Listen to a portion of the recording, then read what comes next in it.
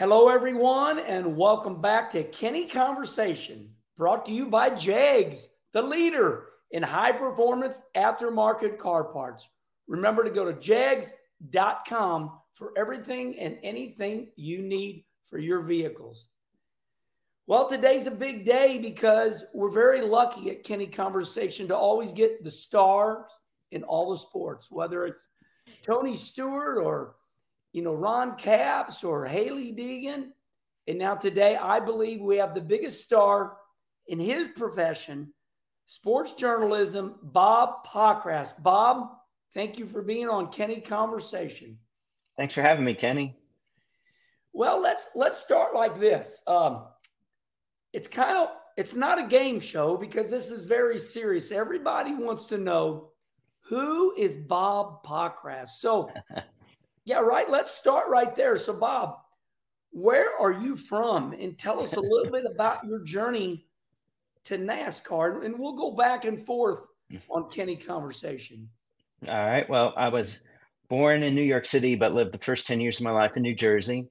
And then I moved to Indianapolis. My dad got a new job, and my family said, "Hey, we got to move to Indianapolis." And as you want to know how much of a northerner I was, I met some friends there in Indianapolis, some kids in the neighborhood, and they said, "Hey, we're going to go to the park and play ball." And so I got my baseball bat and my glove because I thought we were going to go play some stickball or some baseball. And no, not in Indiana. No, that's Larry basketball. Bird, the Hoosiers. Yeah, Yes. yeah. So I had a lot to learn when I got to Indiana, and one of those things was the one thing you do learn when you live in Indiana is some auto racing, because that's certainly big. It's in the culture there. You hear Back Home Again in Indiana before the Indy 500, and you're like, what's the big deal? Well, like, you learned that song in elementary school in your choir class, that you have to take. Like, that's the song that you sing. So it's just totally ingrained in the culture there. Senior skip day when I was in high school, yeah, you go watch practice at the Indy 500.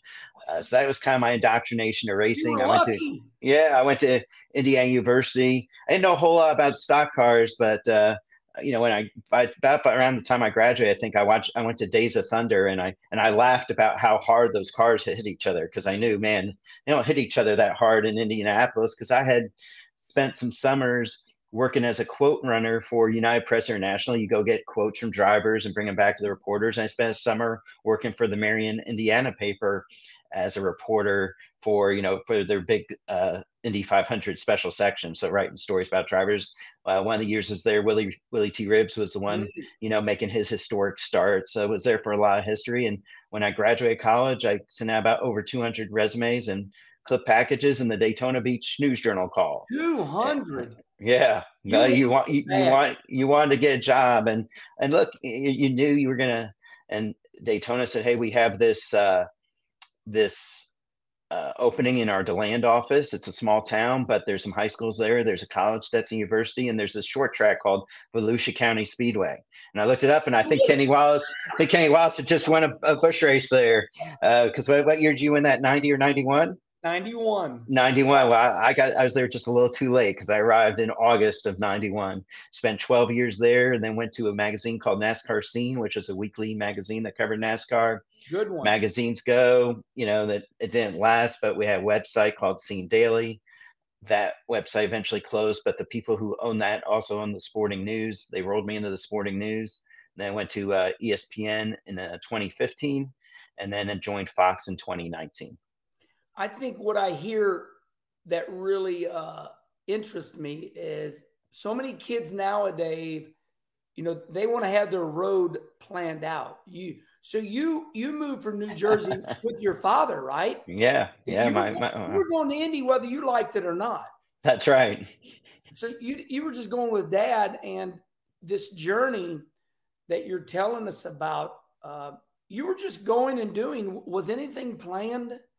No, I mean, really, nothing was planned. I mean, when you're a sports writer, you never know where it's going to go. I mean, when I worked at Daytona, I worked there for 12 years, and I mean, I would say the last 10 years, I was sending out resumes fairly regularly, trying to find jobs. There was one year, I want to say it was like 1995 or 96. There's one day I got a call from 3 different newspapers on my voicemail about jobs, and just I didn't get them, so, but like, everywhere. I mean, if you want to know, like I interviewed in Orlando, Florida, Melbourne, Florida, Bradenton, Florida, Green Bay, Wisconsin, Anderson, South Carolina, had phone interviews with people in Mobile, Everett, Washington.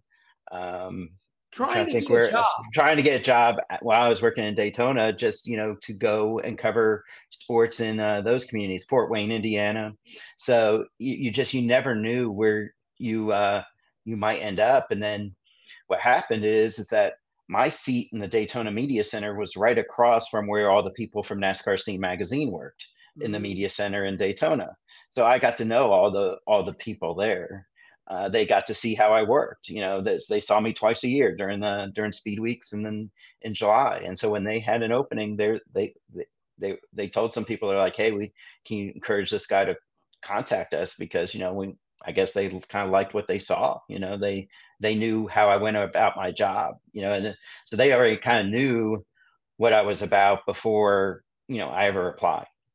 So, like Larry McReynolds, one of our biggest, I worked where you were at for 15 years. I love Fox, love Steve Craddock, all my bosses, Eric Shanks, and I learned a lot from Larry Mack. So, I did my due diligence. As Larry said, I got my notes, and I want to read this to you, and I want to talk about this. Who is Bob Pockrass? Came on the NASCAR scene with his own style, massive amount of stats, and first person in the media center.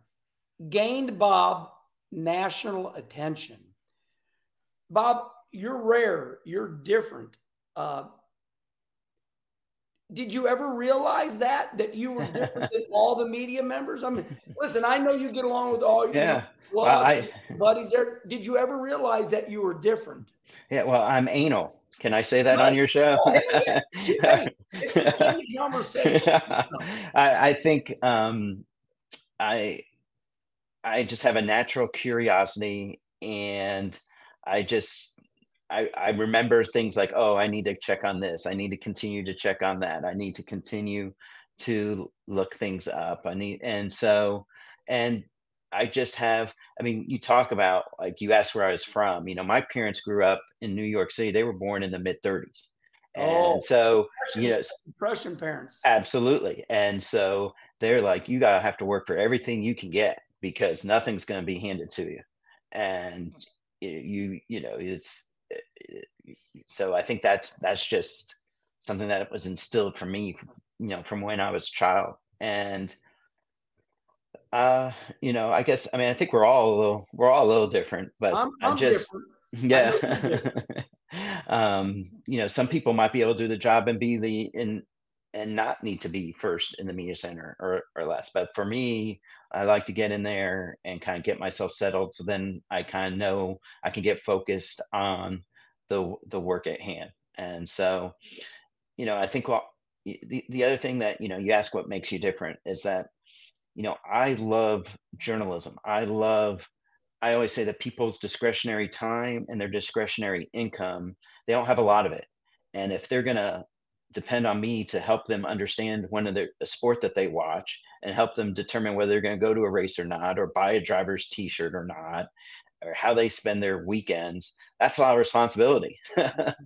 Right? And you want to do it right, and you want to be accurate, and you want to be fair, for those people who are following you and reading what you write. And if you can impact somebody in that way, that's a great, to me, that's a great thing that you can do in life. So let's recap. You come out of New Jersey with your New York born parents, born in the Depression. You work hard.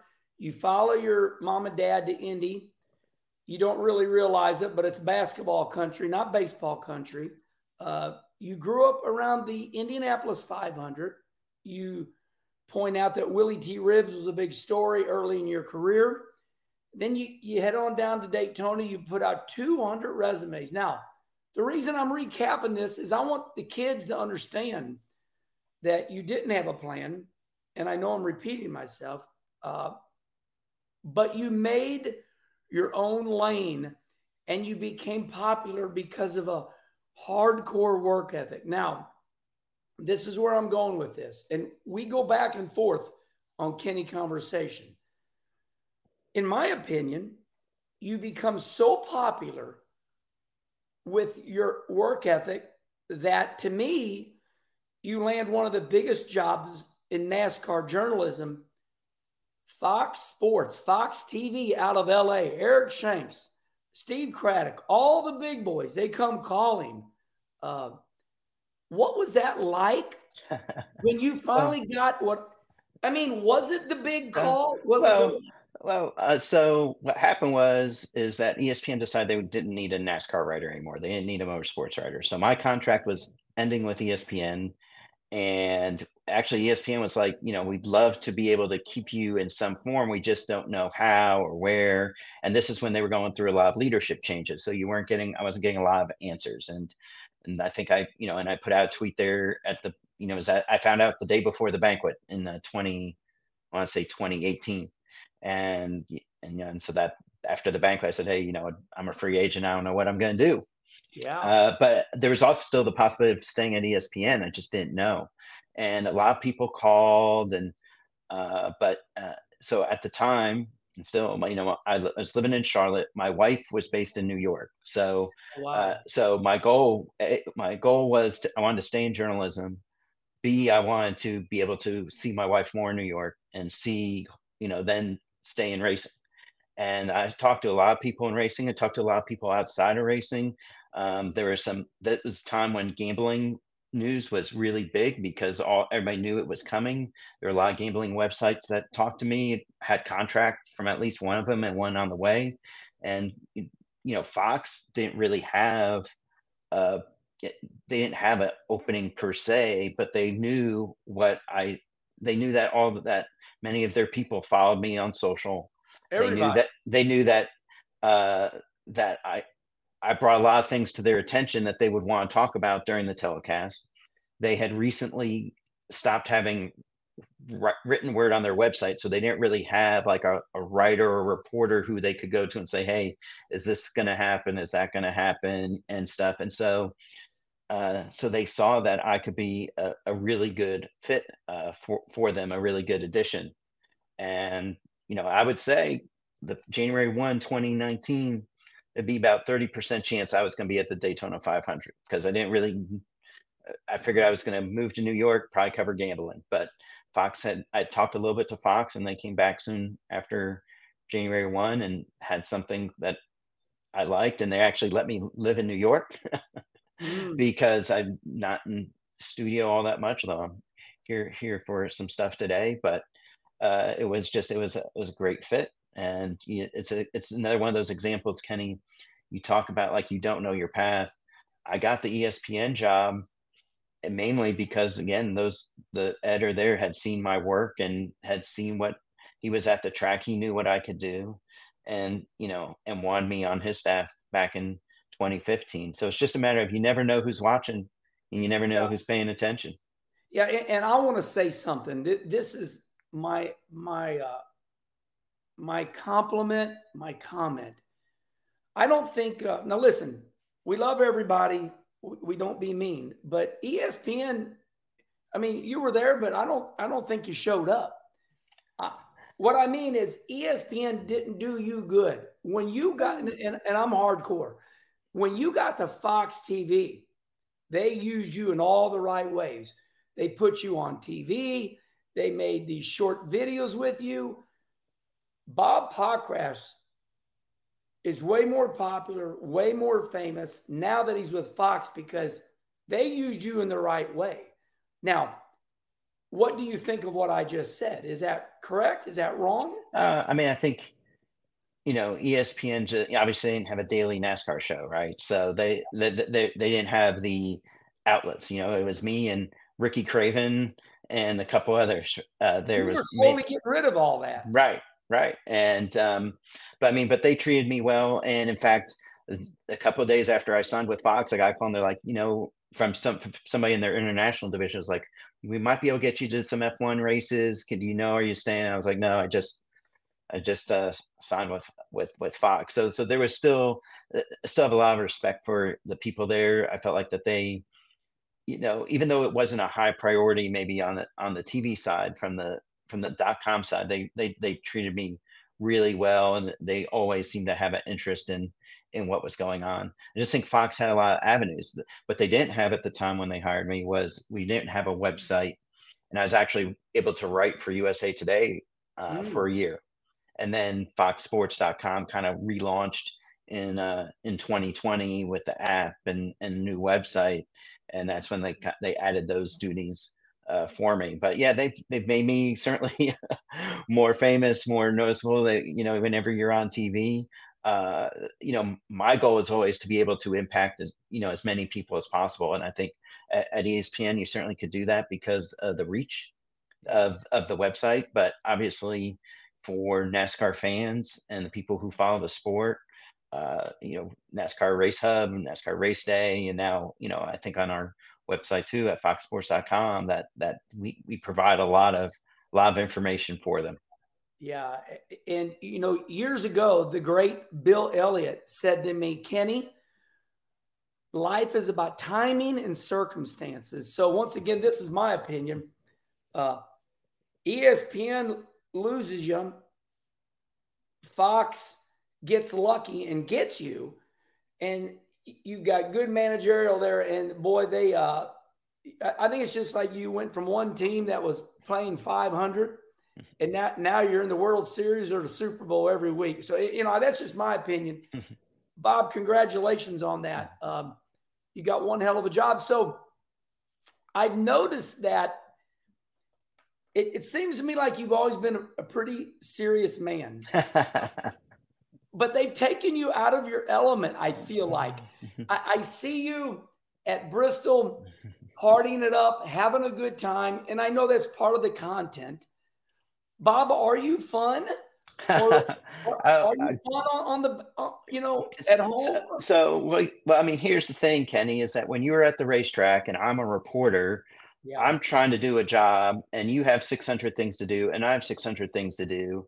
And so, I'm going to ask you the questions and, there may be a little bit of small talk, but there's not a lot of time for that. So you're going to see me, I'm going to ask the questions and I'm going to go on and we're going to go our ways. And I think, I certainly have kind of a business side to me.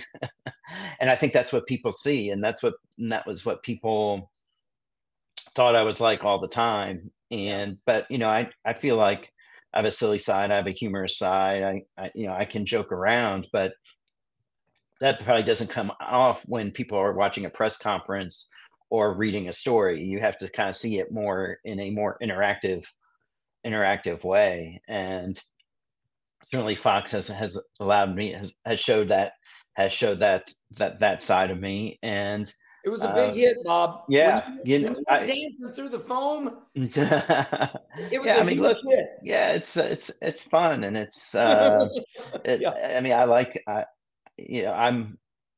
I guess I just, it's part of my personality. Now it's not something, I mean, it's not like I'm going to foam parties every week, so I'm finding one out. But you're more a business like. But it was. I mean, in fact, so I mean, how that gets started. I had taken over Fox's Instagram for a day at Bristol, and it was near the end of the night, after the race, like the truck race or Xfinity race. And I asked the people at Fox Social, I said, hey, am I done? And they're like, we really need one last bit, to kind of close out this story. And I was like, I was tired. And I was kind of actually probably a little ticked off that they, that I really need to do another one. I mean, seriously, it's been 12 hours. And somebody from the track was like, just made an announcement, hey, we're going to the foam party. Does anybody want to come? And I was like, well, if they want something to close out this story, might as well go to the foam party. And and I did that video like, hey, I'm at the foam party, probably a little, just kind of a little bit, I don't, after a 15-hour day, a little delirious. Yes. Yeah. So I was like, I'm gonna give him something. see if they like it. And I'm now gonna it's, jump around. yeah, now it's, now I got to do it every year because it's just kind of become a little bit of a tradition. That's fun. And that's the thing that, you've, uh, I mean, people enjoy it. And if people enjoy it, then, then let's do it. I think you made it okay for people that may be on the serious side to jump around and have a good time. Well, you know, what a journey you've had. Couple more things, Bob. Your advice with the ever changing times now. You know, we went from antenna for your TV, we went from no phones. Now this is everybody's world, and people at Fox know that. They're live streaming now. What advice, in particular, now, stay in our lane? What advice do you give to kids now with this new era that we're in, and they want to be like you, Bob? My first advice is, especially if they want to get into motorsports, Yeah. is don't feel like you have to find a job that's 100% motorsports right away. There's lots of, as you know, Ken, there's lots of agencies and other groups that work in the sport, but they also work in other sports and even, other entertainment in parts of the entertainment industry. And if you can find something that might be 10% NASCAR or 20% NASCAR, and you get to do all these other things, that's not a bad thing at all, because many people in this industry want people who have other experiences outside NASCAR to bring perspective. And if you, as long as you're doing some stuff in NASCAR, people are going to notice. You're going to meet people, and you'll be able to get that job that's 100% NASCAR or 100% motorsports later on, and you're going to be probably so much better at it. So that's my and I, the other thing I'd say is do things that make you uncomfortable. Put yourself in positions, if you're like, man, I don't know if I can do that. Well, the only way to know is to try. And if you can do that Jump with, around in some foam. that's right. Or, well, I mean, look, I did some pit reporting for an ARCA race earlier this year, Yeah. and I'd never done that before. And, I had always tell people, hey, put yourself in an uncomfortable position. And when I saw we had an opening, I was like, well, I'm going to put myself in an uncomfortable position and just to grow and just to see what I could do. And I think that's the thing, is you've got it, because whatever you do, uh, you're always, whatever job you're going to have, you're going to get put in uncomfortable positions, and you're going to, maybe something that you didn't expect, or something, you're going to be given an assignment that you really don't know much about or how to manage it. But if you've at least been in that position before, you're used to having to either learn on the fly or go with the flow or reach out and find things out. And that type of experience is invaluable. So when I made it to the NASCAR Cup Series, that was it for me. There was nothing bigger. I was where I wanted to be. Can you go any higher in your profession, or are you where you want to be right now? Well, I mean, where I was before, I mean, at ESPN, like that, I mean, when you're a sports journalist, that has been the place, right? I mean, Big, nothing the against where big I'm at logo. now, right? The worldwide leader, right? And so when they tell you they don't want you anymore, or Mm, might not want you anymore, good point. that's rough. That's not the greatest feeling. I I certainly content, and who knows what's down the road, who knows what the next thing's going to be. But so I never say, well, like I've reached the Yeah. pinnacle. Well, I mean, there's more people to reach, and more people to touch, and more people to, as far as with content. And so who knows what's out there. So but I mean, you talk about me being popular, and I You are. think what's a great thing about that is that I got into this to be able to help people understand the sport and whether they enjoy it. And quite frankly, and my bosses here will hate me to say this, like, if they read what I write and say they want to go watch a basketball game, well, I mean, the basketball writer, I hope, is writing something, and they'll be like, maybe I'll go watch a race, right? Yeah. So, but you've done your job. You've helped influence what they're going to do. And so when people want, when so many people come up to you at the racetrack and, say that they follow you and everything, and want to say hello, like that's just that's awesome, because that's why I'm doing it. I mean, I love you, Kenny, but I'm not doing it so that I can talk to Kenny Wallace. Yeah. I'm doing it because I want the Kenny Wallace fans to know what Kenny Wallace is all about. Yeah. Same here. That's why I have you on Kenny Conversation. So, Bob, listen, thank you so much for telling us your story. And let's end it like this.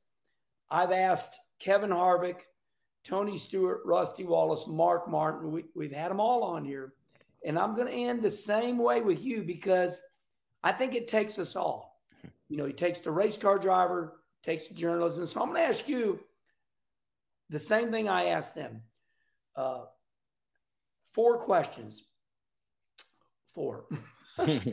Your opinion on the state of NASCAR right now? Ooh, I think I feel like it's on the upswing. I feel like it's creating some new fan bases.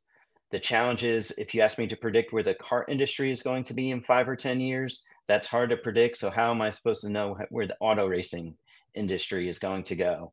You just I answered it. Right, like that. You It's answered the sport right there. Don't know where we're going yet. Yeah, but I will say this: I still think that the biggest challenge is, especially now, um, the biggest challenge is getting people to have passion for the drivers, because in the past you used to go to Talladega, and 10 years ago you go to Talladega and you see Calvin and Hobbes stickers peeing on a Chevrolet logo or a Ford logo on the back of a car. And you don't have that anymore. You don't have that natural connection to your driver of your favorite car manufacturer, and you don't have the Busch Series going to like South Boston, and that driver champ getting a ride and then building their way up. And so that, you don't have these track champions who are now racing on Sundays, who people kind of feel connection to through their local communities. So I think that, to me, that's the biggest challenge for NASCAR going forward. So I'm going to skip number 2 and number 3. Uh-oh. Okay. Okay. No, right there. See there? It says the sport is too corporate. Okay.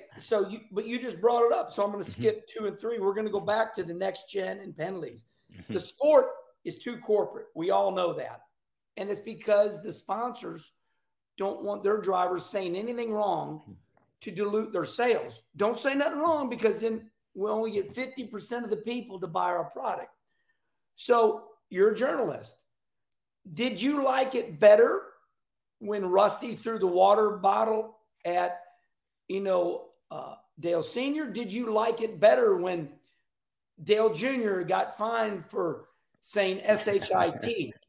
What is your opinion? Are we too cleaned up? Is that why we don't have the decals of, and the drama? I mean, it was fun, more fun back then. What's your opinion? Well, I mean, my opinion is that the sponsors still have way too much influence, but they pay for that influence, right? And so the way to fix that is to make it so that the teams are less dependent on sponsorship, right? And if they can figure out the model and figure out this charter system to a point where the teams are less reliant on sponsorship, they potentially can get make more decisions based on talent rather than sponsors that a driver is bringing, and B, potentially let them be a little bit more themselves. Yeah, well, there's no doubt we definitely on purpose dumbed the drivers down. That's why I like Denny Hamlin.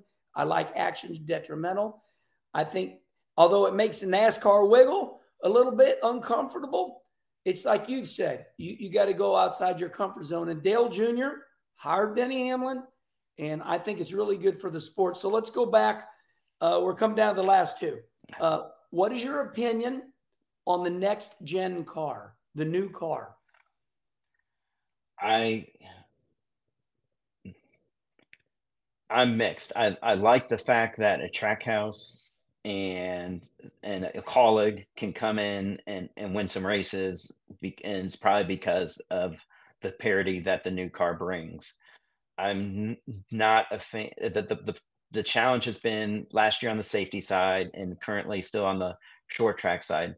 The advancement on the car, because NASCAR runs it all, is it takes too long.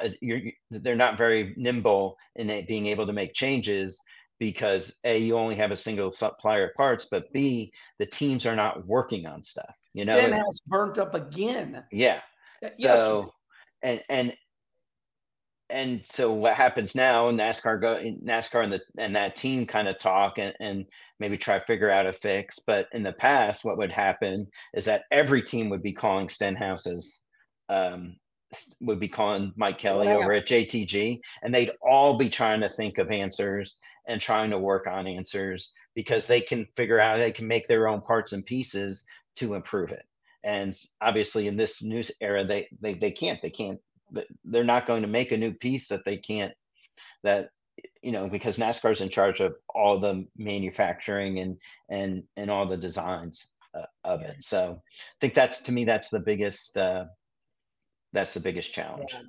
I understand, and I agree with you 100%. So the last one, 3-4 months ago, Hendrick received, with all the teams combined, I believe it was the largest penalty in NASCAR history, combined like $400,000. Yeah.